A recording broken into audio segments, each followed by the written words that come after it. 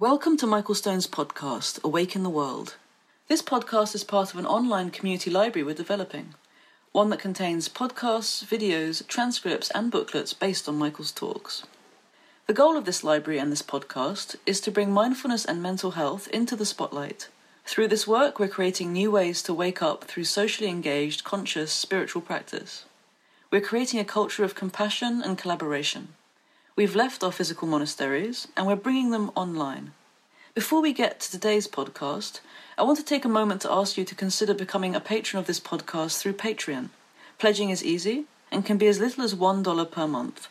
Just go to patreon.com/Michael Stone and click on the big orange button on the top right of the page. Thank you for listening.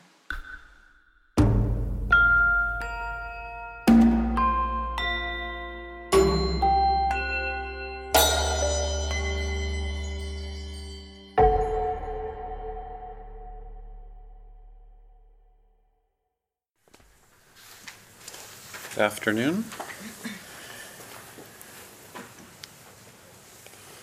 Is the lighting okay for everybody? You can read the notes. Does anybody not have a copy of the text? You don't have a copy? I don't. Do we have extras? Or you can also just share with somebody.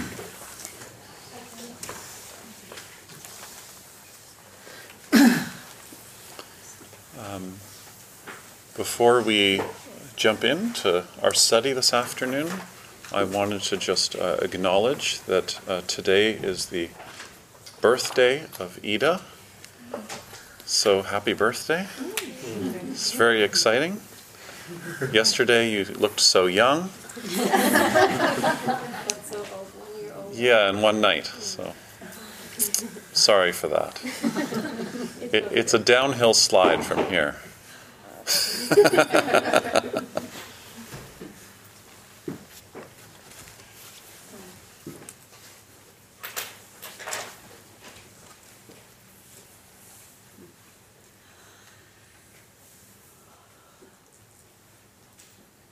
Would it be okay if we just jumped in and then just see where we go? Yeah, okay. So, we're in the third chapter, which is the chapter everybody always skips, but it's become my favorite chapter.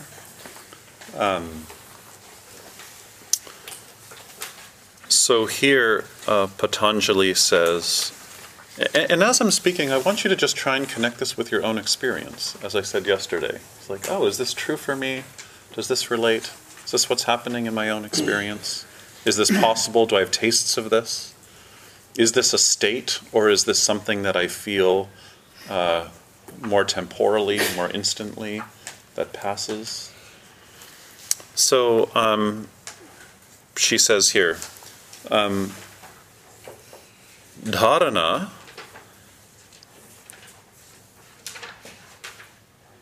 locks. Okay, I would translate this differently. Okay, so here's how I would translate it. I think there's all kinds of problems with this translation. So the first thing is, we're defining chitta not as consciousness, which is very abstract and kind of a problematic English word. If you know a neuroscientist, then they can probably tell you that they have no idea what consciousness is either. But I think it's more helpful as a meditator to think of chitta as your attention span. Okay? And your binding, bandha is to bind, you're binding your attention to the impermanent field that's being presented. So the word desha, unfortunately, always gets translated as point. You know, like, you get this with drishti also, that Iyengar translates it as point, so you get like 9 different gazing points. But the word desha actually means a field, like Bangladesh. It's the field of Bangla.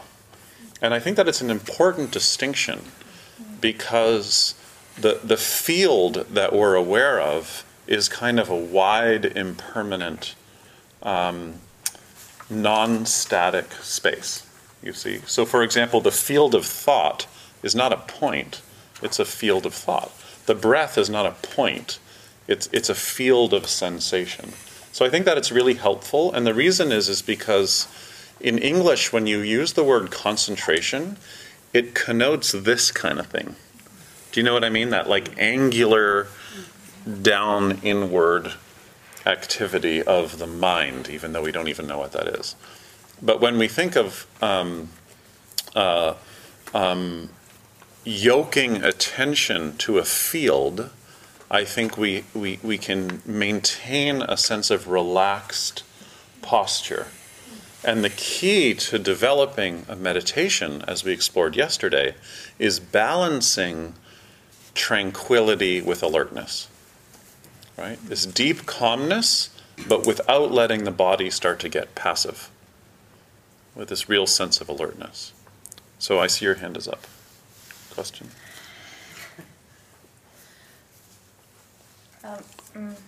Can we do an analogy to like physics? And can it be that it's a field and a point? And if you do focus on it, the field becomes a point? A point? Sure. I mean, and I can't... you're trying to do, not the opposite, but you're still trying to maintain, I guess that's why you say 50-50, you're still trying to spread it as much as possible? Yeah, sure. I mean, I can't say whether it's accurate because I don't know anything about physics, but that sounds really cool. So yes.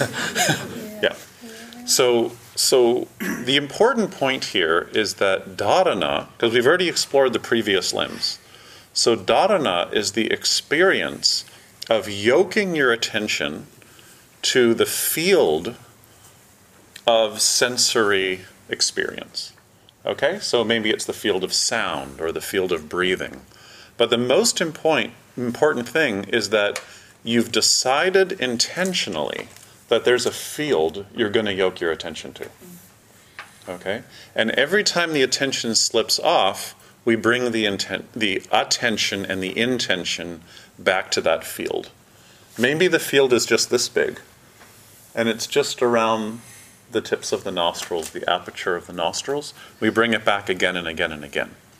The important thing to understand about dharana, which is the seventh limb of yoga, is that it's impermanent. So the attention is always going to slip off. So I said it yesterday and I'm going to say it again, but you can't maintain it because it's impermanent. So the point of the seventh limb is whether you can come back to the field or not. So I hope that you're reflecting in your experience meditating how you slip off the object, you slip off the field, you slip off the breath, and then your attention starts doing what I call, so you know the term chitta vritti? So the way I've been translating it these days is I call it time traveling. Okay? Because what happens is your attention goes off into the future and starts creating a self in the future, or it goes back into the past. And the interesting thing about distraction is it's always a form of time travel. And whenever you time travel, the problem is not that you're distracted from the present moment. I mean, if you take an MBSR program, they'll remind you all the time, come back to the present moment, come back to the present moment. Because when you're not present, you're stressed. But from this perspective, there's a more existential dimension, which is every time you keep going into the future and keep going into the past, you're reinforcing a sense of identity that becomes habitual. You see? Like, the problem with all the storytelling habits is not just that you're not present. It's that you're reinforcing a theoretical self that doesn't actually exist. It's a fiction that you're writing out of habit. You see? So the point of dharana is that's why I don't like these terms like concentration, locking, point. It's a relaxation into the openness of the present. And it's a training to come back again and again and again and again and again and again. And it's really hard to do. And the example I like to use a lot is the training that I did with my son. Every night before bed, we used to read Dr. Seuss. Do you guys have Dr. Seuss here? Okay. Dr. Seuss is amazing. All bedtime stories are amazing. Moomin is amazing. The problem with Moomin or Dr. Seuss or whatever you're reading is after a while, you've read it so many times, you're going to lose your mind. Do you know what I'm talking about? And the kid picks the book and you're like, oh, no, not that book. How about this other book? And they're so insistent and you have to read that book again and again and again. So there's this really cool thing that you can do where you can kind of dissociate, where you can actually read the book, turn the page, keep reading the story, but you're not there at all. And you're just you're time traveling. And you're planning whatever, which show you're going to watch on Netflix when they go to sleep, and how even though you don't really want to read this book, you're reading it, and how they're kind of cute, but really you just want to watch Downton Abbey. And it's but Downton Abbey is not the best because there's no sex in it, and you keep going. So she still hasn't had a baby, whatever. Do you guys watch Downton Abbey? Okay. Don't even start, because it's really, really downhill. It gets worse. Every season gets worse and worse. I made all of these Downton Abbey jokes, and then recently I was teaching in a group, and one of the women was an actress in the show, and it was really embarrassing. I have a lot of these moments, actually. So I have to be careful what I say. So anyways, where was I? Reading Dr. Seuss. Oh, yeah. So you're reading Dr. Seuss. So I'm reading Dr. Seuss. And then when I used to get into that zone when I'm reading, but I wasn't there, my son, who would be right beside me in bed, he would take my chin, he would grab it, he would turn it towards him, he'd look at me, and then he'd turn it back. It's like he could feel that I was checked out. Just like, when you're on the phone with someone, and you can tell they're reading their emails. And you're like, would you pay attention? They're like, I'm totally paying attention. But you can feel them scrolling through their Facebook page, while you're talking to them. So to sum up, the 7th limb of yoga is the process of training to come back again and again and again. Then we move on to the 8th limb of yoga. Do you see the word in the first line that's dharana? And do you see how that word changes in the second line, and it's dhyana? So dhyana is when you become absorbed in the field. So there isn't so much slipping off again. So it's kind of like today, this afternoon, probably you're slipping off a lot. Come back again and again and again.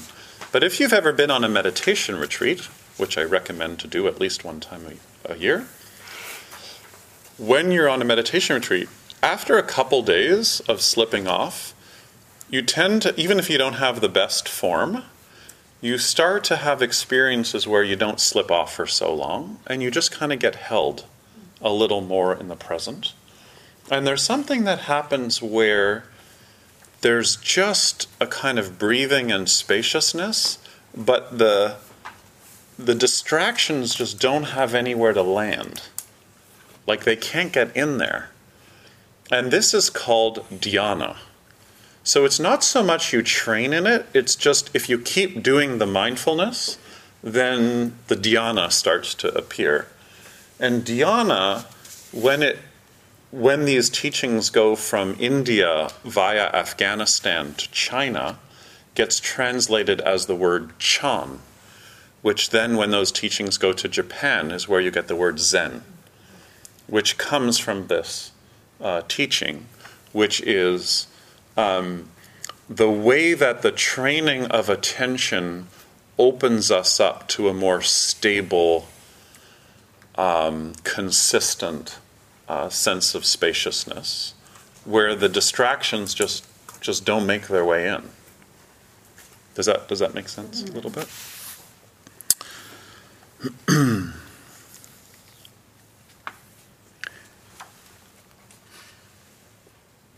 then line 3, which is, we need a month to unpack line 3 because it has some really interesting stuff going on it.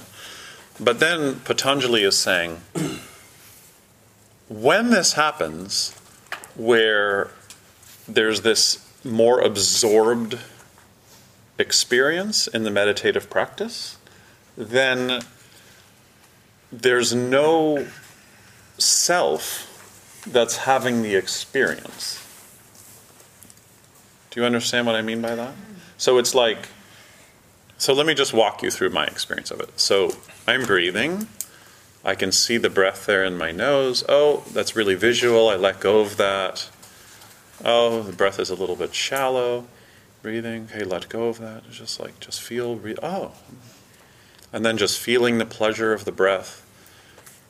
And then something happens where I'm not really noticing the breath anymore.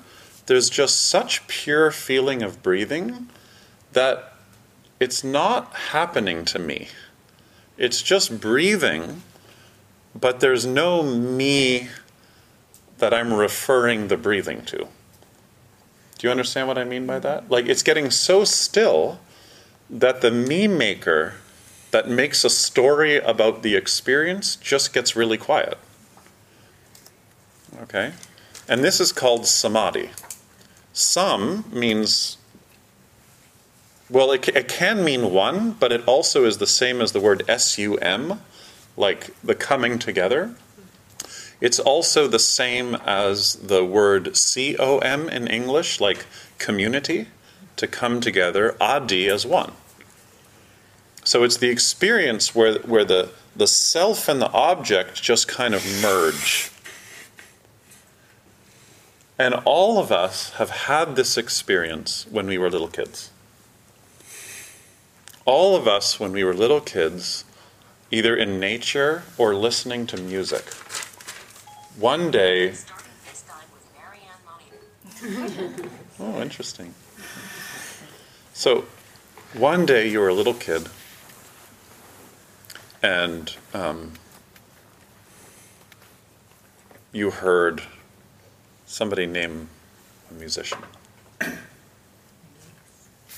Van Halen? Vangelis? Vangelis. Yes. I don't know who Vangelis is. Haven't you seen Blade Runner? Oh, is that Vangelis? Yeah. Oh. Okay, you heard Vangelis. Someone. And then it's like you just get transported. Do you know this experience where it's like your whole world opens up? And it's so open and you're so present that there's no you there. Right? And you have this experience that's so much bigger than the sense of self. And it never leaves you for the rest of your life. Or it's in the natural world somehow. And I think those experiences are so deep that they motivate you to come to workshops like this. Right? But the culture is designed, I think, to squeeze them out of us. At least not to refine them. So it's like, it's like when you're young and I don't know if anyone here, does LSD or did LSD or whatever, and you have some like really cool spiritual experience and then it ends and then that's it. But it doesn't actually like change the personality because we don't have much in our social lives to take those kind of experiences and work with them. So that they're driven deeper into our hearts, rather than just being special experiences. You know what I mean? So, that's samadhi. And our practice in meditative practice is to settle and settle and settle so we can sustain those experiences, even though they're impermanent. So samadhi is not a state. It's just another fleeting experience. But it's one that reorganizes, or as I said yesterday, it gives you a new reference point in your personality. You see? Now...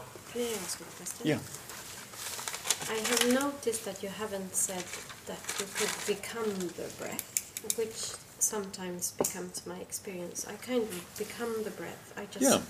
ends to cease to exist, and I just expands and Yeah. goes back. Is Yeah. that That's kind of what I was trying to get at. okay? Yeah. Okay. Yeah.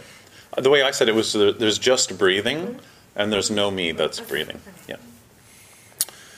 Yeah. Can I just jump into 3 words here that are really important? Okay. Swa is self. Like your own self, your own sense of self. Arupa is form. Remember this exercise we were doing? And shunya means empty. So what this is getting at is that one of the things that we start to experience in stillness is we start to see and feel and intuit how the sense of self that we have is actually empty. And the question then is, empty of what? Well, it's actually empty of self. That the self is empty of self. You see? This is very, very, very confusing. Yeah. The word shu is the same word as swollen or pregnant. So when you say something is empty, it means that something is pregnant. Because if something is empty, it's empty of a core thingness. Just like when someone's pregnant, they're so full of life that they're empty of an inherent thingness. Does that make sense? There's no such thing as a thing. When you try and find a thing, and you look really closely at it, it's so full of every other thing. So it's pregnant. But it's more helpful to describe that in the negative, which is that it's not a thing. It's empty of thingness, you see. Now, this is a Mahayana Buddhist teaching, because this text comes a few centuries, as I've been telling you the history a little bit, after the death of the Buddha, after this second council inspiration of the Bodhisattva. And when you go through translations of the Yoga Sutra, I guarantee they will never translate these words into English or Swedish as empty, because it totally screws up the Vedanta framework that most of the translators come from, because it's way too Buddhist. Just a little footnote in case you're interested. But it's a really, really important piece here, is that one of the defining characteristics of samadhi is the insight, the recognition over time that the self that we thought was real, the soul that you think you have, was just a story. And why did you need that story? Because we're fluid. We're more like water than we want to be. And because of that, you need to tell yourself a story about permanence and about how you're permanent. So we're talking like deep in the personality structure. At the core, we're trying to create a sense of permanence, moment to moment to moment, because we can't handle the fact that things are as fluid as they are. And it seems like Patanjali is saying, the purpose, or what's important about samadhi, is not being blissed out. You know, the importance of samadhi is the insight that the self doesn't have a self. Are you saying emptiness is emptiness, form is form? No. I'm saying that the self doesn't have a self. In other words, there's no such thing as an atom. There's no such thing as a beginning. You see? And so the only reason, can we take this a little bit further? This has huge religious implications, because the only reason why you need a theory of a self or a soul is to maintain your commitment to the mythology of reincarnation. Because to reincarnate, you have to have a soul. Because you need some essence that reincarnates. But if, as you're meditating, you start recognizing how there isn't actually a self, that when you really examine it, it's just a kind of story you're creating, then out goes our theory of reincarnation. And in comes, I don't know. And not only do I not know what's going to happen when I die, I don't even know what's going to happen in the next moment. I have no idea. And then in this space of not knowing comes compassion. Because then we don't know actually what the right thing to do is. And then there's more empathy and more compassion. Because I don't know. And as I said yesterday, this gets bodhisattvas really excited. Because then you're like, wow, I don't know, I can serve people, and I don't know how, and that's exciting. Do you get this a little bit here? Yeah. So to me, this is really kind of wild insight, which is that the core mechanism of your mind is to try in whatever way possible to frame your experience to make it more permanent, to make it seem more permanent.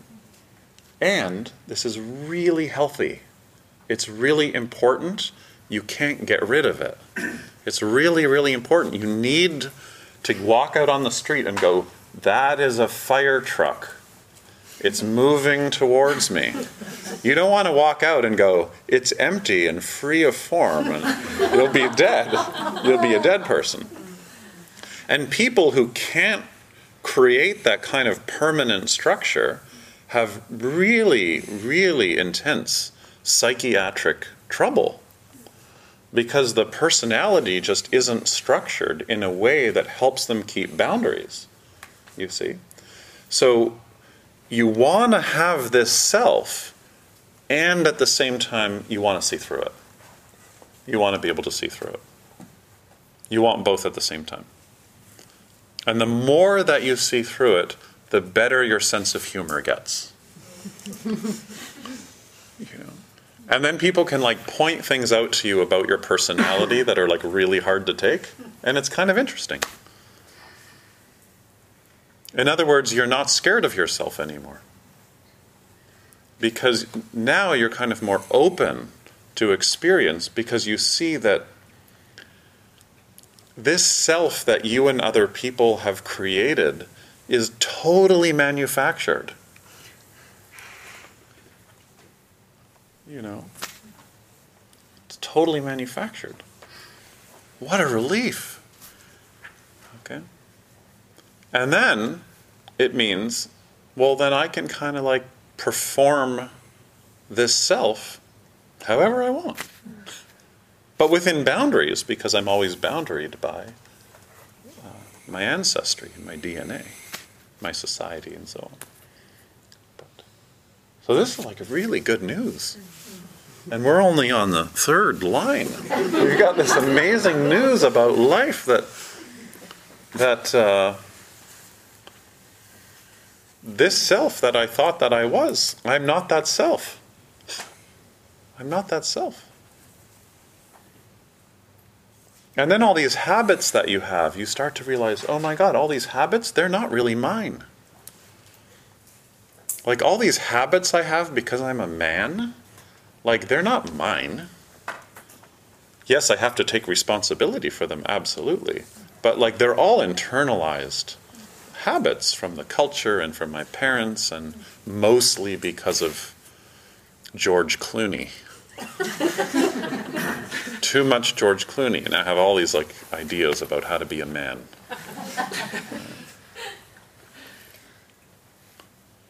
Do you guys have George Clooney in Stockholm? So I actually should be careful, because someone's going to be like, George Clooney's my brother. I get an email, If you could not speak about me in the context of the Yoga Sutra, that would be really helpful.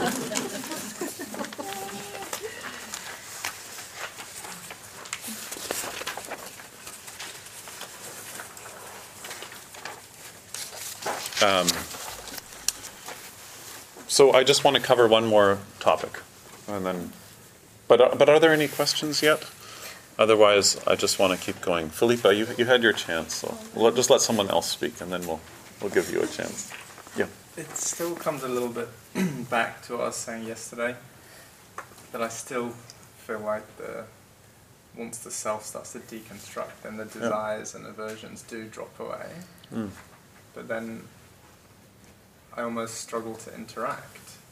When I have gone into like a serious meditative practice or gone on like a retreat, then I tend to have this like leaning towards asceticism, and maybe that's just something within me that then is kind of like, okay, I don't really fit in so much. I want to kind of course, on an extreme level, go into a monastery or something. But have you ever been to a monastery? I haven't lived in one. Just okay. Well, speaking as someone who has, it's like the most complicated social hell realm. Ever. You live in dormitories with other people, and they're like humans, and they like eat in ways that you don't like eating, and they have like habits, and in other words, like you can't get out of relationship. There's no such thing as a cave you can go to. Anyways, nowadays they don't even have caves anymore. They're all like graffiti with broken glass and shopping carts in them. So yes, there is a desire in us sometimes to turn away and want to retreat, and we need to honor that. There are phases of life where I think that that's really important. But at the same time, that's not what Patanjali is teaching here. That the goal of samadhi is the yamas, is ethical action. That the purpose of samadhi is that as your heart starts to settle, you stop wanting to lie. You stop wanting to hurt other people. You see? You start respecting the dignity of other people more deeply. So it's action-based. It's not, like he never says, samadhi is the goal of yoga. So, which is to say, like, yes, if your inclination is you start getting into that zone and you're like, I just want to go on a long retreat, then you should do that if your life allows for that. But for most people that I know, you get into that zone and then that also becomes an impermanent phase, and then you're called to serve. You're at the monastery and a relative calls and says, I'm really ill, I need you to come home and look after me. So you do. So you still need the ego, like you said yesterday, then to help you act, but just these states of this fullness within. Yeah. The breath just give you a different perspective on when your ego starts speaking to you. The ego structure is an organism that's really, really important. So when spaciousness appears, the ego needs to be there because you want the ego to learn from the experience. You want the ego, like if you think of the ego as a person, you want the ego to be able to learn from this experience so the ego can become more transparent, more porous, less fixed.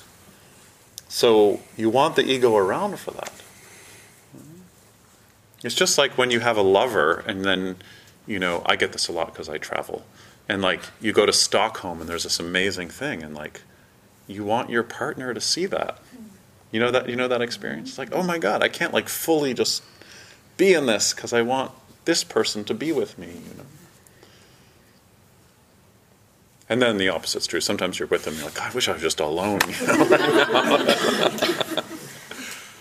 So, you want your ego to be around for these experiences so that they're restructured.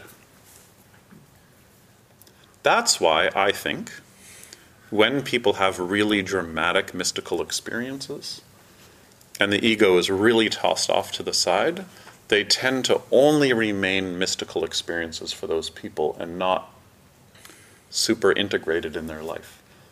Because it actually doesn't change anything. It's just an experience. Another cool experience. Do you know what I mean by that? So,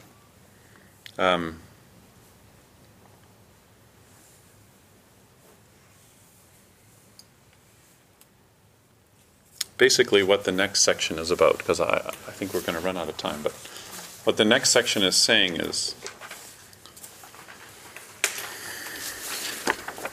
maybe we'll just pick one line.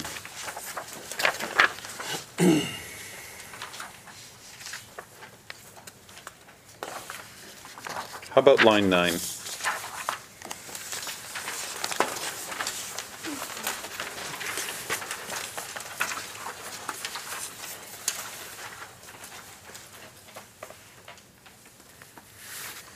So, as you practice, something happens called nirodha. Have you heard of this term before? Mm-hmm. Yeah.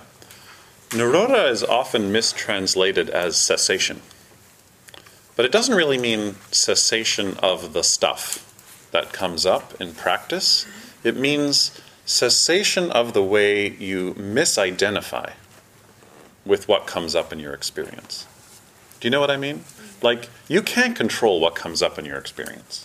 You can't control the weather. You can't control other people. You can't, you can try and control all these things. Have you ever tried to control somebody? You ever done that before? This is like an amazing project to try and change somebody. Does it work? So, you can't really change what comes up in your life, but what you can change is the way you identify with it, or I would say even misidentify with it. So that starts to really change when you get still. When you get still, experience starts happening without it being so personal. It's just experience happening, you see. And when this happens, it's happening in, this is such a cool word, kshana. Kshana is this. It's just a moment, okay? And this also comes from a Buddhist teaching called the Abhidharma, which says that in every kshana, there are actually 64 moments. I don't know how they found this, but I'm sure in fMRI sequences you can see all this. But the point is there's a lot going on in a moment of experience. But what you start to see is that every moment is actually your senses just processing sensory experience. But there's no self that continues moment to moment. The self is actually just constructed in these moments like fireworks, you see? So that the self isn't a thing. It's just constructed in these moments. Do you understand what I'm saying? Okay. When you start to see that in quietude,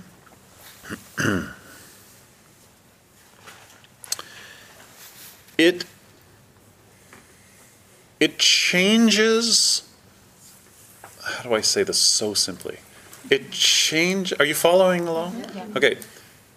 It changes the way your neurology, if you will, I'm going to get in trouble for saying this, but you might have a better way of saying this, but it changes the way your brain imprints patterns. So it actually changes the grooves of your psychology and physiology. You see? So it's kind of like, you know when you go cross-country skiing? So this is, I don't know, I've never gone cross-country skiing, but I'm going to pretend that, so just bear with me. And you know how when you're going cross-country skiing, there's these grooves, right? And you know it's really easy to ski in the grooves. But if you want to try and like go off and create a new groove, it's really, really hard to create a new groove, right?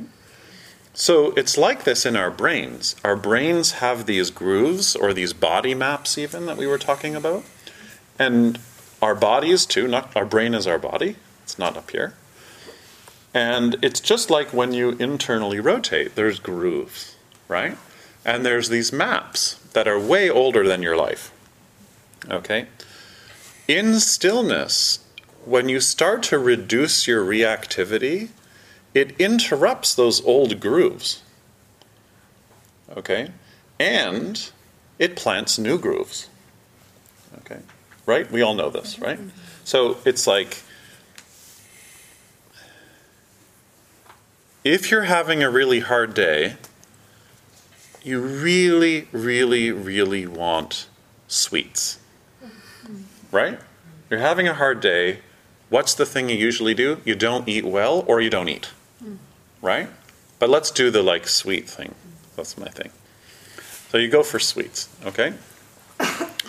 If you're able, because you've been taking the mindfulness-based stress reduction course at Bara Yoga, if you've been able to learn how when you're feeling down, to recognize, oh, I'm feeling down, and have a little more space around it, and just be calmer in it, then you'll notice, oh, I really want the sweet.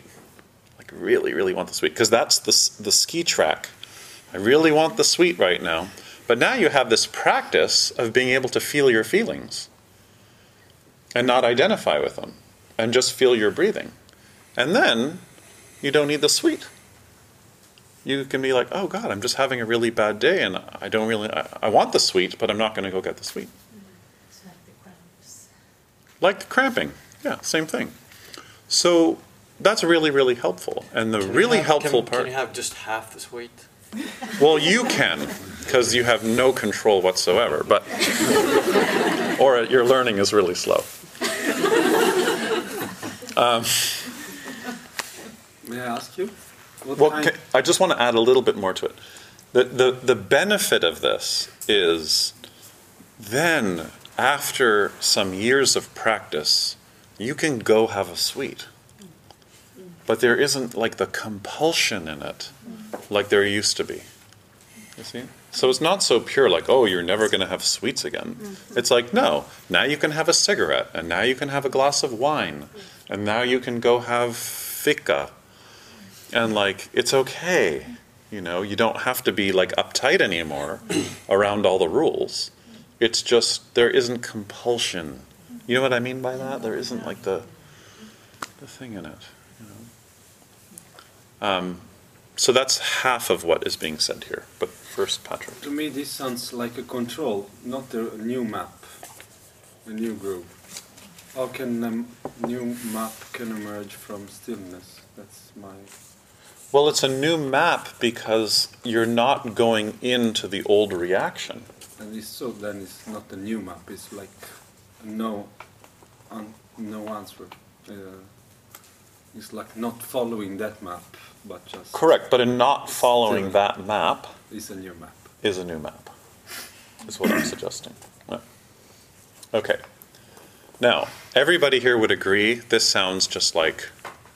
I once taught to a group of psychiatrists in Cape Cod, and somebody said, this sounds like cognitive psychology on steroids. Which I thought was the most amazing term ever. We're not going to get into it too much, but I just want to mention that there are different stages of samadhi. And I think this is an area where in some places like Brown University and Richie Davidson's lab in Madison, Wisconsin, where they're doing some really interesting work, which is that Patanjali then says, and we're not going to get too much into it, but I just want to mention it, is that when you keep going down this route of stillness, it actually stops producing karma. That actually things get so still that you stop producing new grooves in the brain. And that neuroscientists are putting meditators in fMRI machines to test this out. And I've been in one of these machines, and they're really cool. They're called functional MRI machines. And in some of the machines, the screen is inside the machine. So the meditators can sit in meditation, or lie in meditation, and you can watch your brain in real time while you're meditating. It's like pretty cool kind of technology. And so there's a lot of work trying to develop this a little bit so that you can see if, oh wow, like, is my technique working? It's kind of fascinating. And the word for this is bija, which is a seed, right? Is that we're always planting new seeds, but it seems like you can get so still that new seeds aren't being planted. Is this possible? That's what it was about. That's what you're talking about, yeah. So, Philippa, you had your hand up before. Yeah, you said there's no way out, and it reminded me actually of the song David Gilmour. Do you know it? There's no way out of there. When you get in, you're in for good. I love that song. It's so cool. That's good. So. Is anyone related to David Gilmour? Now we have to. Okay. So it's that's because that's how I'm feeling now. There's no way, even when you're having this stillness experience, or when you have the experience of subject becoming object, you're wholeheartedly there. There's still something there, some part of mind that is registering, because the experience stays registered somewhere. Mm-hmm. Yeah, and if you're out in the street and it happens to you, then you still walk. You're still functional. Mm-hmm. So, well, one part is what is that? What is that mind under the self? Mm-hmm. And also a blissful, like, how can there not be samadhi other than being in total blissful state, as the texts talk, because they really feel like there is no other self, but I can only see that if there's total bliss, and then, in my opinion, then nothing would be registered either, because there's nothing to register. Really, well, what about there. I don't know that. I don't know, because, like, what about if you're really, really lonely? You're really lonely. Has anyone had this experience? You're really lonely, and then you just say, okay, I went to that Michael Stone workshop, and he said, I can actually enter the loneliness.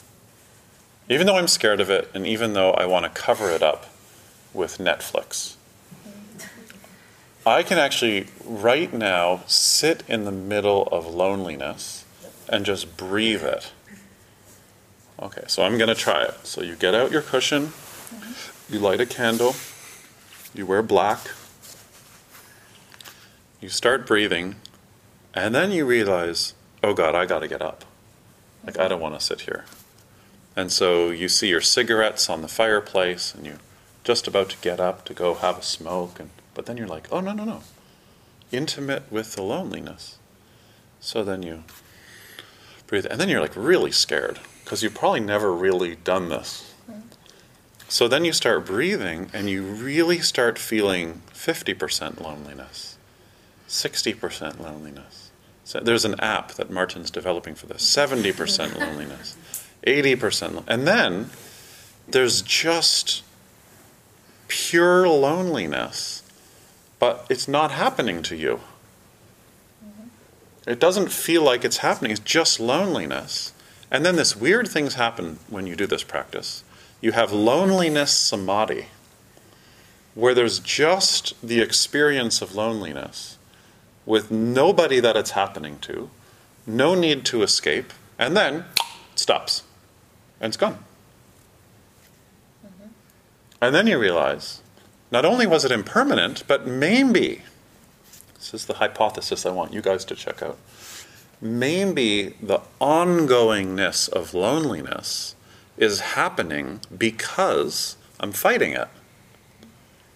Like maybe if I could open to loneliness, it would move through much faster. But maybe because I'm always like not really wanting to feel it and not really letting it kind of move, that I'm kind of keeping it around a lot longer. You know?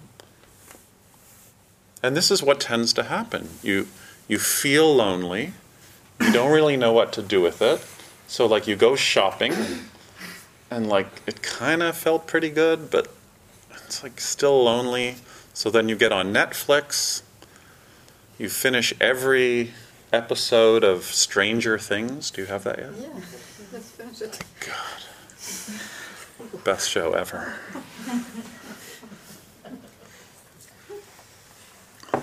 Sorry, if you haven't got the idea, I've seen 2 shows in about 5 years. Downton Abbey and Stranger Things. And then you start to recognize that all these moves are convenient ways of not feeling the samadhi of loneliness. So this is all to say, like, opening to dukkha, opening to suffering, feels like suffering. Some people are like, yeah, I'm really Buddhist and like I open to dukkha. Well, like, no, actually. If you open up to experience, it feels like experience. It's not so blissy. So good luck, everybody. Good luck. You need a little bit of luck, actually. So it takes a lot of courage to do this practice, because it means you have to renounce these escape habits. You know, this word renunciation actually comes from the word annunciation, to announce, to make a vow, to say, yes, actually, yes, this is a more interesting path. So, yes. I was just reflecting. I'm very happy that you mentioned this with loneliness and so, because for me it's also one aspect is also this non-attachment to the story that we are having, or always to have a kind of blissful and spacious experience, but just to be able to stay with what it is. So it's very difficult, but it is for me in a way like non-attachment as well. Yeah. Which is the most difficult thing, I think, personally. So hard. Yeah, so hard. I have this a lot with my mom. I love my mom. I find sometimes when I hang out a lot with my mom, which I'm about to do in 2 days, I find it hard to have new conversations. I find like we tend to go into the same conversations. And it's not really just on her side. It's like something about the mix where we tend to always like go into the same conversation.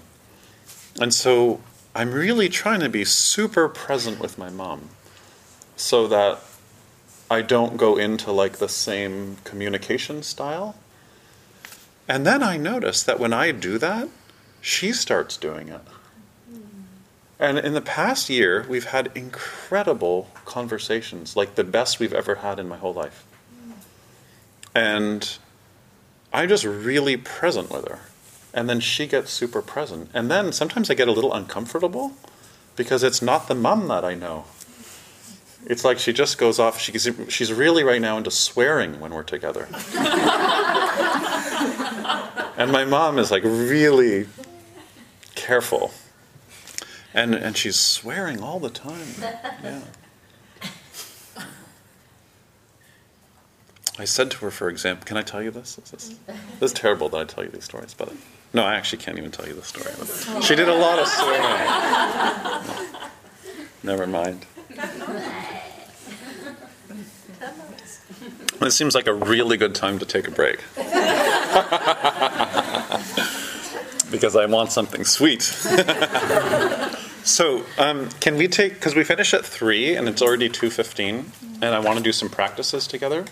So could we take just a 5-minute break? And then we're going to do some practices together. And like yesterday, you don't need your cushion, you don't need anything. We're just going to have an empty room.